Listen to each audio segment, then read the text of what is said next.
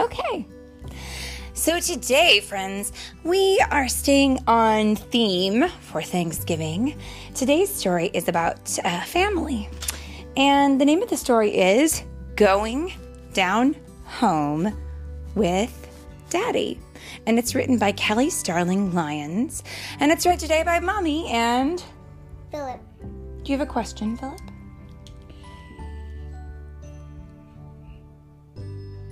Everybody, you have to know. Our friend Lisa interrupted the story. Oh, yeah, that's true. And I was enjoying that story, right? Yeah. Well, that's okay. Sometimes people interrupt us when we're doing something that we enjoy. And it is okay to take a pause and speak with our friends and help them with what they need. And then we go back to the story or whatever it is that we were enjoying. No harm done. And besides, it's good to help a friend. And even if you're watching TV and someone interrupts, you can just pause what you're watching and then help them out. That's right. Very wise. All right, so let's go see what this story here is about. Going down home with Daddy. And I liked this story because I feel like they kind of have a Thanksgiving dinner in it, even though they don't call it Thanksgiving. And there's something that's special that happens when you have Thanksgiving. It's kind of like you get all of your family together in a reunion, which means you have all come together again. And that's what's happening in this story. So here we go. On reunion morning, we rise before the sun. Daddy hums as he packs our car with suitcases and a cooler full of snacks. He says there's nothing like going down home. We leave when the sky is still dark with sleep. Sis closes her eyes, but mine stay wide open. I watch as we drive from city streets to flowing highways under a sweep of sparkling stars.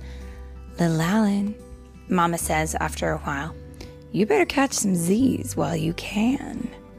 And when we say Z's, we mean get some sleep, right? Like this. Z. Yeah, just like that. I try to rest, but can't stop smiling. Soon I'll get to see my great-grandma Granny and hang out with my cousins. But when I look at my hands, empty as the road in front of us, my grin fades.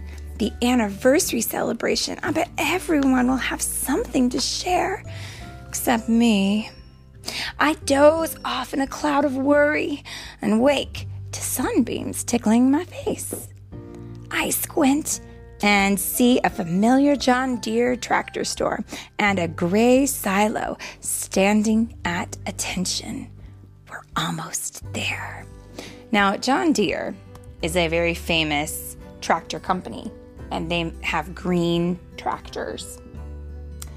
And they're really popular in the Midwest where people have farms. Okay. Sis and I sit up straight as pines when we see Granny's wood frame house. She's right there where we left her after last year's reunion, scattering corn to her chickens like tiny bits of gold. There she is, Sis shouts. Oh, so Granny has chickens. She lives on a farm, I think. Mm-hmm. Yeah. Granny spreads her arms wide and wraps us both inside. My, she says, and showers our cheeks with peppermint kisses. I missed you so. All afternoon, a parade of family comes home. Grandma Loretta and Grandpa James, aunts and uncles, and more cousins than I can count. Got a head just like your daddy, Uncle Jay teases me. Daddy's eyes twinkle. Now I know you're not talking about heads. Can't take them anywhere, Grandma Loretta says, laughing. Oh, they're joking about the size of his head. I think he must have a pretty big noggin. Well, that's kind of cool, though, because it means it's full of brains. While the grown-ups catch up, we cousins run to the fence to visit Granny's cows and goats. Oh, yeah, she definitely has a farm because she has chickens and cows and goats. You doing something for the celebration? Isaiah asks Sis. Singing Granny's favorite song, His Eye is on the Sparrow, she says. How about you? Reading Mother to Son by Langston Hughes. I made a scrapbook in Granny's favorite color, blue, Devin says. You got something, little Alan? I kick a stone and my eyes start to burn. Ready for a tractor ride? Sis asks, saving me from having to answer. I swallow hard and climb onto the trailer with Sis and Mama. I lean against the hay as Daddy drives us past the smokehouse and the fishing pond and rumbles by a field dotted with puffs of white. Cotton has been on this land a long time, just like us, Daddy says. Pa would drive your Uncle Jay and me on a tractor just like this one. Look to your left, Pa would say. Look to your right. The land just seemed to go on forever. Everything you see, Pa told us, is ours. I think about what Daddy said and sit up tall.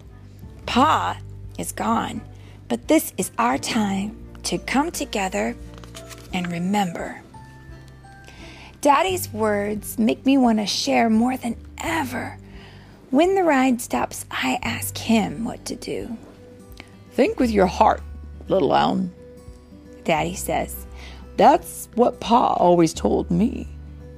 Just then we hear Granny. Come on and get this food while it's hot, she calls from the porch. Oh, and here we go. We dash inside. The dining room overflows with love-made dishes. Smoked turkey, collards, mac and cheese, okra and tomatoes, and biscuits oozing with meha jelly just the way Daddy likes it. Yum City is what Mommy says to that. Hand in hand, we create a ring inside the house Pa built for Granny. Heart to heart, we share what we're thankful for. Nothing is more important than family, Granny says, tearing up as she looks at every face. Amens all around. On Sunday, I feel sick. Not a fever and sneezing sick, but wish I had more time sick. The celebration starts at dusk. Better get a move on, Lil Alan, Grandma Loretta says. You know Granny doesn't play. Growing up, we never missed a service. At church, Daddy points to the spot where he and Uncle Jay performed a duet on trombone and trumpet. Oh, so this is great. So his family has some musicians in it. They all play different horned instruments. My hands were shaking so much I could barely play, Daddy says. But then I saw Granny smiling, and my jitters went away. I wonder if looking at Granny will help me. But when our eyes meet, all I can think about is being the only kid with nothing to say. After service, we head back to Granny's and change into our reunion t-shirts. Generations of our family smile from every wall. Mama, Sis, and I peer at black and white pictures of Pa and Granny. Their eyes, brave and bold, remind me of Daddy's. You have their eyes too, Mama says. That's when it comes to me. I think about everything I see when I'm here. I think about the tractor ride and Daddy's stories. I think about walking in Pa's and Granny's footsteps and those of our people and native people long before. I think and collect treasures from our land. I lift my head to the sun. Just before satin night falls, we sit outside on porch steps and metal lawn chairs. It's celebration time. Our people were stolen from Africa and shipped to this continent in chains, Daddy says. But no one could lock away their dreams. They dreamed on this land during slavery. They dreamed on this land as they made a way out of no way and fought Jim Crow. 75 years ago, a farmer and a teacher bought this land. Daddy gazes at Granny, and look at us now. One after another, cousins offer their tributes. Sis' song makes Granny's eyes shine. Isaiah's poem gets everyone nodding. Then I step forward. I feel like a spotlight is blazing just on me. I look down and say nothing. "It's okay, little Alan," Sis whispers. I lift my head and see gleaming smiles. I try again. "Cotton for the quilts Granny made to keep her children's warm," I say, holding a white cloud in my fingers. "A pecan for the trees Pa planted and all the kids love to climb." I pinch dirt and let it rain to the ground. "And earth for land that's ours as far as we can see." Fireflies wink and whirl in a carnival all around us. "That's all right," I hear Granny say. Daddy flashes a thumbs up. I grin up at the moon. It glows back at me. "We're a mighty family," Daddy booms. "Mighty!" we roar back. Then we try to make the night stretch on forever. As grown-ups slap cards and checkers against tables, we cousins dig through old trunks and laugh till our hearts explode with joy. Too soon our goodbye morning comes. We hug all the way to the door. Then we climb into our car and watch Granny and her house shrink and disappear. When we go down home with Daddy, everything we see holds a piece of him and us. We head up the highway thinking about family and dreaming about next year. And that is the end of their family celebration. And it sounds to me like they were giving thanks for each other and for their family. And that's what I like to do with our Thanksgiving. I try to think of something to be thankful for the minute we sit down at the table and we all look at each other. Before we jump into eating, I try to say, let's go around the table and everybody here say something that they're thankful for. And it's a really nice tradition. And that's what that family did. They each did something to celebrate their family. And I think we should try that this year for Thanksgiving. What do you say? You want to do that again? Yeah. Okay. Yeah. Can you say the end? The end. The end.